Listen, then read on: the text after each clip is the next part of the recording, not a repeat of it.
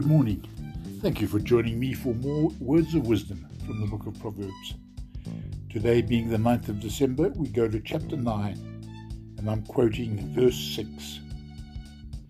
Leave the company of ignorant people and live. Follow the way of knowledge. Thank you for listening. Have a wonderful day.